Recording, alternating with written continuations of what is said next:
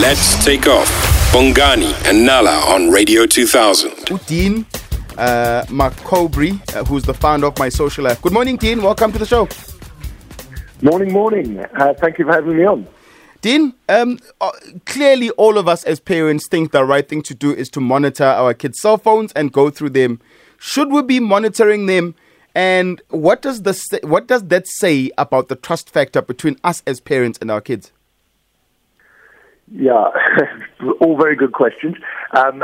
Should we be monitoring them? I think it's a question really of age. I think once they start to get to 16 plus, it's going to be hard to monitor them because they're already engaging in all sorts of other activities which require an equal level of engagement, in terms of, let's say, smoking, vaping, and all sorts of other things.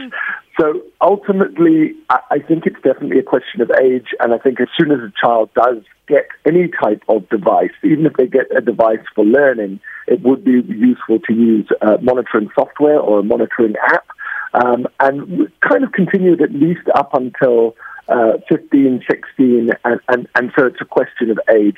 What we need to do, whether you're using iOS or Android, is to use an adequate tool, something like the app called Screen Time.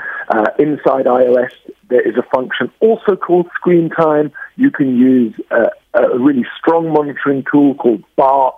Those things will be able to help. Your final question was, you said, do you think it's a question of trust between us? Actually, to some degree, yes, it probably is a question of trust, but I don't think it needs to sound quite as sinister as that. I think the problem is, do we trust the world? Do we trust the app makers? Do we trust, for example, those that don't have good motives out there, in terms of adult people that are trying to get money and so on? We definitely don't trust them, Dean. And I mean, speaking of trust and looking at this study that was done by the Department of Social Development and UNICEF, where they say 70% of children use the internet without parental consent. Is that something that we probably need to be looking at home, whether our children are actually using the internet and we know about it? Should we be monitoring that kind of use? Absolutely, yeah. I think we want to be monitoring many types of use, but the challenge that's happened is it's the way in which we monitor the use.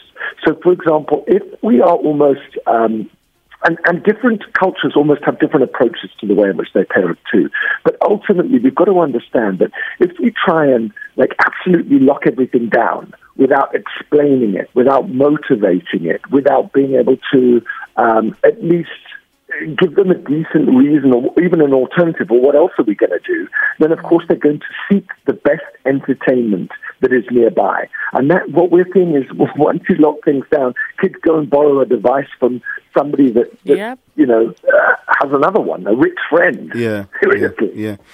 Is there an app that I can install on my child's phone that they won't know exists, so I can basically spy on the phone, but I don't have to have an uncomfortable conversation? Does that app exist?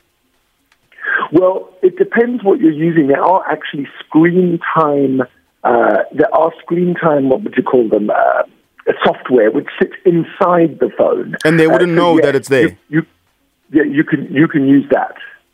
Would the child know that the app is there? The child wouldn't. The only time the child would actually know that it's there is the time that you install it. Otherwise, all the other ones will actually show that there's an app that's on their phone. Mm-hmm. So, in other words, they will see that app on the app list.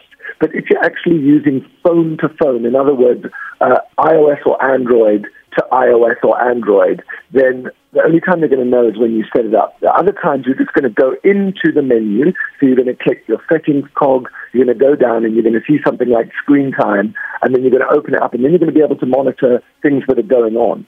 But here's the deal, and this is very, very important. On the one side, there's just monitoring. Okay, so Screen Time shows you how much they use and it helps you to block things down. Yeah. But there are other apps which are now using artificial intelligence and other types of tools to be able to actually monitor the keywords. So say your child is being bullied, or say your child uses the word suicide or self-harm, it will actually send you a message to say, this was typed or this was inside a message. Now that software is called Bark. Now we see students inside schools because obviously we teach there. Yeah. And parents are saying, you know, my child is self-harming, he's talking about self-harm or she's talking about self-harm and so on. and we say, well, put Bark onto the phone, and then you're going to pair your phone to theirs, and it's going to read what's in the phone without reading every text, not without telling you or you seeing every text. You're only going to see really negative or harmful keywords. Yeah. That's pretty amazing. Finally, Dean, I think we all have a very reactionary approach to this whole thing. How do we become proactive, and what do we say when we teach children about safe online use? So I think the deal here is that kids feel like they know so much more than their parents. They're often actually quite critical of the way in which their parents use their devices. They kind of snigger at it and laugh at it because, we can't navigate settings and all sorts of things as well as they can. So the first thing is if you talk down to them and you condescend and you patronize, you're immediately going to create a bit of a bridge. So you need to realize that you need to try and rebuild that bridge and take an interest in their life. Take an interest in what's trending. Ask them questions. And if they're a bit blocked about it, then share with them something that you found interesting and see if they open up about it. So what I'm trying to say is communication is really, really important, because otherwise there's this big flat divide between yourself and your child.